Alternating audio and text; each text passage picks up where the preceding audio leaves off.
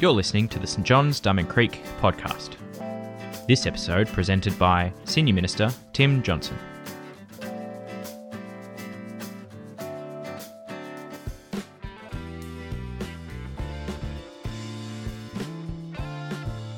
Oh, yep, I'm on. G'day, I'm Tim, and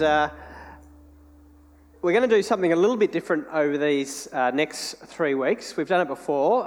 It's called Biblical Storytelling, and so we're a church with a variety of ages, and we're a church that wants to be learning together from God. And a really good way to do it is through thinking about the stories of the Bible and sort of telling them as stories and then engaging with them. So it's a bit different. If you've come along here for the first time today, what we're going to do is, in a few minutes, I'm going to tell the story from the Bible. And then we've got a bunch of questions. Joel, if you can just put those up on the screen, which we use, and they can be used for really any Bible passage that you might come across. And I'm going to give you the opportunity to talk with people around you about these questions once I've told the story. Now, if you're here for the first time and you're like, I really don't want to talk to anyone, I just sort of came here to sit and to check what this is all about, that's fine. Just say pass to the person next to you. But if you're willing to engage, it's a great way to sort of engage, think about it with someone else, introduce yourself to those around you, and we'll kind of learn together in this way. So the questions are, what do you like about this story? Don't say what you like about the way that I tell the story or how bad it was. Think about the story itself and what you like about that. What questions might people have? They could be your questions, but you could be thinking, if I told this story to someone else, maybe who never comes to church, they would have a whole series of questions that they might ask. They're good to think about. Then the third and fourth questions go a bit deeper. What do we learn about people in this story? And what do we learn about God or Jesus? Now, the story that I'm going to tell you today, the story that we're looking at over the next few weeks, comes from the Old Testament, which is the first part of the Bible, hundreds of years before Jesus. And you might think, well, what could you learn about Jesus if you're hearing a story, say, hundreds of years before him?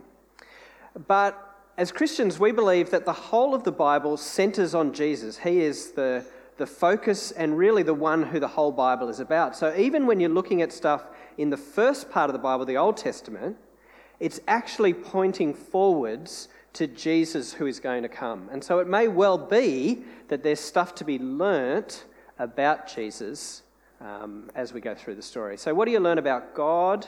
That'll be more obvious in this story. What do you learn about Jesus? That's a bit harder perhaps. And then what are you going to do this week in response to this story? So we believe that when we come to the Bible, it's God's word, and God has something to say to us, which we want to put into practice. We don't want to just go away having heard a nice story or having read some of God's word and not actually do anything. So what is it that you personally, what are we going to do having heard this story? And then the last one's kind of a bit of a bonus. If you're really brave, you want extra points. You don't earn points, but who could you tell this story to this week? So the stories that we're looking at are about Elijah. Now, some of you would know about Elijah as this Bible character, but I know lots of you might never have even heard of Elijah. You might not know who he is. And so we're going to sort of look through stories in his life, what he got up to over the next 3 weeks, and then we're going to pick that up again next school holidays. So we'll cover all of Elijah's life. Hopefully that's straightforward. I'll give you those questions as we go and get you to think about them. But without further ado, let's have a think about the story. So the year is 870 BC, and Ahab sits on the throne of Israel. Ahab is the most evil king that the nation of Israel has ever known. He and his wife, Queen Jezebel, are leading the people of Israel away from worshipping the God of Israel to worship idols and gods like Baal and Asherah, gods of the surrounding nation. There's even child sacrifice that's taking place in the country of Israel. And so God's man on the spot is Elijah, the prophet, and he sends him to confront the king. Elijah went to Ahab and said, "I serve the living God, the God of Israel, and as surely as God lives, there will not be any rain and there will not be any dew on the land for the next few years. No rain will come until I give the word." Then the word of the Lord came to Elijah and said, "Go away from here, head east to the Kerith Valley and stay there. You can drink water from the stream, and I've directed the ravens to supply you with food." So Elijah went east to the Kerith Valley and he stayed there.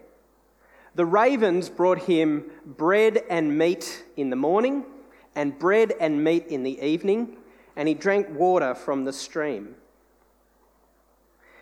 Sometime later, the stream dried up because there hadn't been any rain on the land.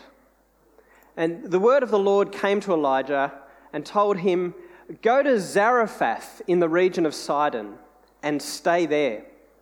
I've directed a widow there to supply you with food." So Elijah went to Zarephath. As he arrived at Zarephath and he got to the town gates, he noticed that there was a widow there picking up some sticks. And he said to her, "Please, could you get me some water in a jar? I really need a drink." So she headed off to get him some water. As she was going, he called out to her, "Oh, and can you please bring me a piece of bread as well?" "I don't have any bread," she said. "And that's as sure as the Lord your God lives. All I've got is a handful of flour and a small jug of oil. I'm collecting up these sticks to go home and prepare a meal for me and my son. We'll eat it and then we'll die." "Don't be afraid," Elijah said. "Go home and do exactly as you've said. But first, make a small loaf of bread for me from what you've got and bring it to me. Then go and prepare something for you and your son. For hear what the Lord, the God of Israel, says to you. The flour you have will not run out, and the jug of oil will not run dry until the Lord brings rain on the land." The woman went and did exactly as Elijah had told her. And there was food every day for Elijah and for the woman and for her son. The jar of flour did not run out. The jug of oil did not run dry. It happened exactly as the Lord had said it would happen, exactly as the word spoken from Elijah. Sometime later, the woman's son got sick. He got worse and he got worse, and finally he stopped breathing. The woman said to Elijah, "What have you got against me, man of God? Did you come here to remind me of my sin? Why have you killed my son?" Elijah said, "Give the boy to me." And he took him from her arms and he carried him upstairs to the room where he was staying, and he laid him down on his bed. And then he cried out to the Lord, "Lord my God, I'm staying with this widow. Why have you brought this tragedy upon her? Why have you caused her son to die?" And he laid himself down on the boy 3 times. And then he cried to the Lord, "Lord God, give this boy his life back." The Lord heard Elijah's cry, and he brought the boy back to life. Elijah picked him up, carried him down back into the house, and handed him back to his mother. "Look, your son is alive," he said. The woman said, "Now I know that you are a man of God, and I know that the word of the Lord spoken from your mouth is the truth." Okay, that's the story. First 2 questions, thanks, Joel. Grab the person next to you, introduce yourself if you don't know them, and then chat for 2 minutes. What do you like about this story? What questions might people have? Go for it.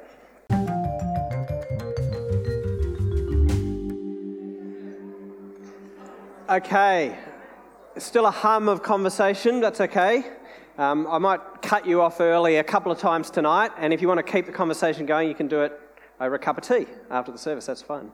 Call out, what do people like about this story from the Bible?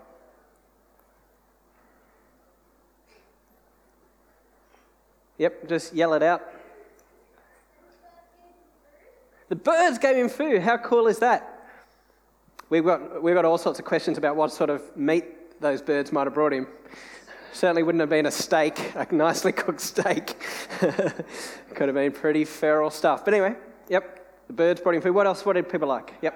God could have just refilled the stream, but he was like, nah, go see this widow instead. Yeah. Yeah, that's a good point. Hadn't thought about that. Yep, that's good. What else? Anything you like? Going. It has a happy ending, doesn't it? The boy comes back to life. Yep. What questions might people have? If you don't have any, I've got heaps. Yep. How did the son die? It doesn't actually say. It just says that he got sick, but we don't know what sort of sick. Yeah. What other questions? Why the ravens? Yeah. Other questions? Yep. Yep. Exactly. How did he know? Obviously, God has said something to him. How did she know to trust him? Pretty brave. Yep. Yeah. And there's a bigger question, I reckon, when you hear a story like this where God does something miraculous like that, it could raise questions for you like, okay, so if God's powerful enough to do that, why doesn't he do it all the time? Why didn't he do it for my friend's kid who died? It raises all sorts of questions. You know, if God is powerful and able to do it, why did he do it in this case, which was great, but why doesn't he do it at other times as well? Yeah, she was sort of blaming Elijah for coming and somehow causing the boy to die, but is that actually true, or was she just feeling upset and angry? Look, you might be here tonight and very new to church, and this whole story is full of bizarre stuff for you. I mean, really? Flour and oil that doesn't sort of run out? Can you really believe that stuff? And people coming back to life? Like, this is full of some miraculous sort of things. And it may be pretty challenging for you. This whole idea of, do miracles actually happen?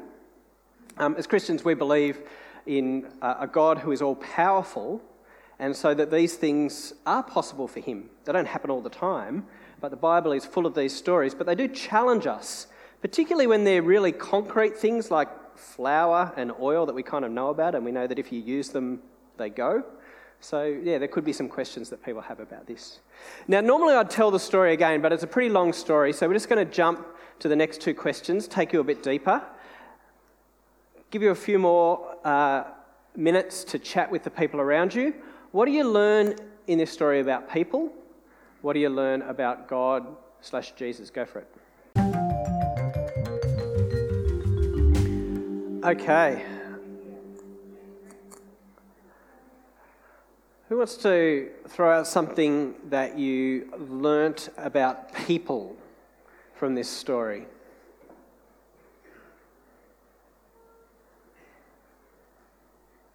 Normally this is an easier question. When you come to the Bible, sort of the people question is easier than the God one. But in some ways in this passage, this is a bit harder. You've got to sort of think and dig a bit deeper. But any thoughts, what people learnt about people?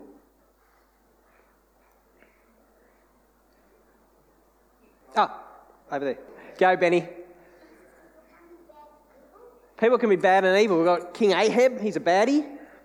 And what's more, you've got people who follow him in his badness. Sorry, Jack. Go on. People are a bit untrusting of God. Yep. Who are you thinking of in particular in the story? The woman in particular. Yep. Initially when Mary's like, yeah, go make me a loaf of bread. Like, Yeah. Yeah, it's interesting. So she lives outside of the nation of Israel. That may not be obvious, but Zarephath's sort of out, it's a foreign country. And the language that she uses in the story, you might have noticed, she talks about your God. Okay, it's your God to start with. But then she goes on this faith journey, doesn't she, through, and she gets the punchline at the end. She gets the final word in this story. I know the word that God has spoken through you is the truth. So she sort of has journeyed a bit in her trust. But yeah, she's initially untrusting. It's your God, the God of your country, not necessarily my God, but then she kind of gradually goes. Yeah. Any other? There are. Yep. Yep. There's not necessarily lots of people in the story, but there's variability, and there's a very humanness there too, you know, in terms of the grief and the reaction, the anger, the things that she says. Nick? Yep.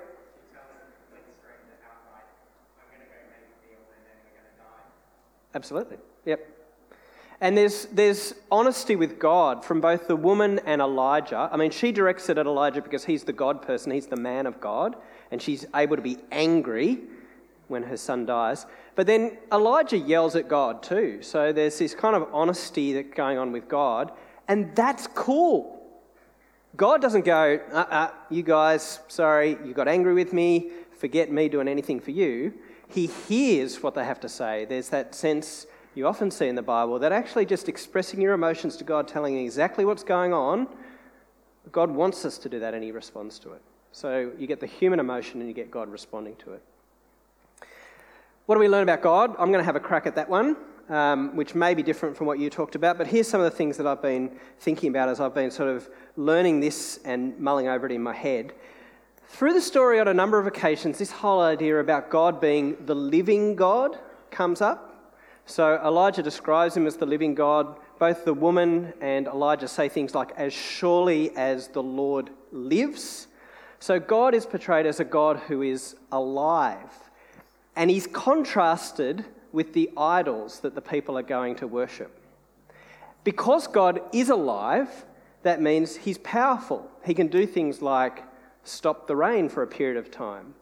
He can direct birds and people to supply the food that is needed. And interestingly, he's directed the widow to supply food. She doesn't even know where it's coming from, but God's got it in hand because he's a living God. But ultimately, one of the contrasts you see in the Bible, the fact that God is living, is that he speaks.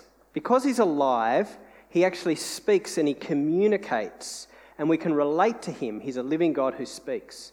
And the Bible often does this contrast between the living God, the true God who speaks, contrasted with idols which are deaf, they can't actually hear, and they're mute, they cannot speak. But God is living and God can communicate with us. And the word of the Lord, God speaking to people and them responding, is actually a key theme through the story, leading up to that punchline where the woman says, I realise that you are speaking true words from God. God's actually communicating through you. And if you want to trace that forward, thinking about going from this Old Testament story forward in the Bible to what this has to say about Jesus, you see that Jesus himself in the book of John is described as the Word of God, the Word who becomes flesh, that God's ultimate communication with people comes through his Son who lives amongst us, Jesus Christ. And so when you look at the life of Jesus, that's God communicating with us, his word. And when you hear the words of Jesus spoken, that's God communicating with us as well. Now, John describes Jesus as full of grace and truth. In the book of Hebrews, it says, in the past, God spoke to our ancestors through the prophets in many times and in various ways, people like Elijah. But in these last days, he has spoken to us by his Son, whom he appointed heir of all things and through whom he also made the universe. That definitively God speaks through his Son, Jesus Christ, and as we hear the words of Jesus, we need to respond with obedience in the way that Elijah did it, and the woman did ultimately in following what that true word from God was. So because God is living, he's able to be related to, and he speaks to us. And there's a challenge to us as to how we're going to respond to those words that come from God. And that kind of brings us to the last two questions. I'm just going to get you to think quietly. You can talk to the person next to you if you want to, but you might just want to take a moment to say, okay, I've been thinking about some of these things, particularly around what we learn about people and God. What is this story saying to me about what I need to do this week in response to the story? Just take a moment. You might want to write it down or just type it into your phone. And then I'm going to gather that together and pray for us, asking for God's help to do it. So just take a moment. What are you going to do this week in response to this story?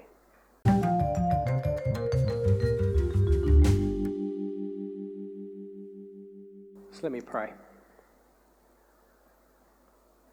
Loving God, we thank you that you are a living God, you are alive, and that you do want to be in relationship with us. We thank you that you do speak to us through your word. You speak to us through your Son, Jesus Christ. You speak to us through your Holy Spirit. You speak to us through your written word, the Bible. And we want to be people who are not just hearers of your word, but people who put it into practice. And so we bring before you these things that we've just resolved to do this week. And we ask that you would give us the wisdom we need, the strength we need, the courage we need, the love we need, whatever we need in order to do this thing that we've resolved to do. We ask that you would give it to us, because we also recognise that you are a God who supplies our needs, that you give us the things that we need in order to be faithful to you and to put your word into practice. So we ask you by your Holy Spirit to strengthen and empower us, and as we go from here to put your word into practice. And we ask these things in Jesus' name. Amen. Thanks for joining us. If you'd like to subscribe to this podcast, you can do so in Apple Podcasts, Google Podcasts, Spotify, or wherever you get your podcasts from. Just search for St John's, Diamond Creek. If you have any questions about this podcast, send us an email, questions@stjohnsdc.org.au,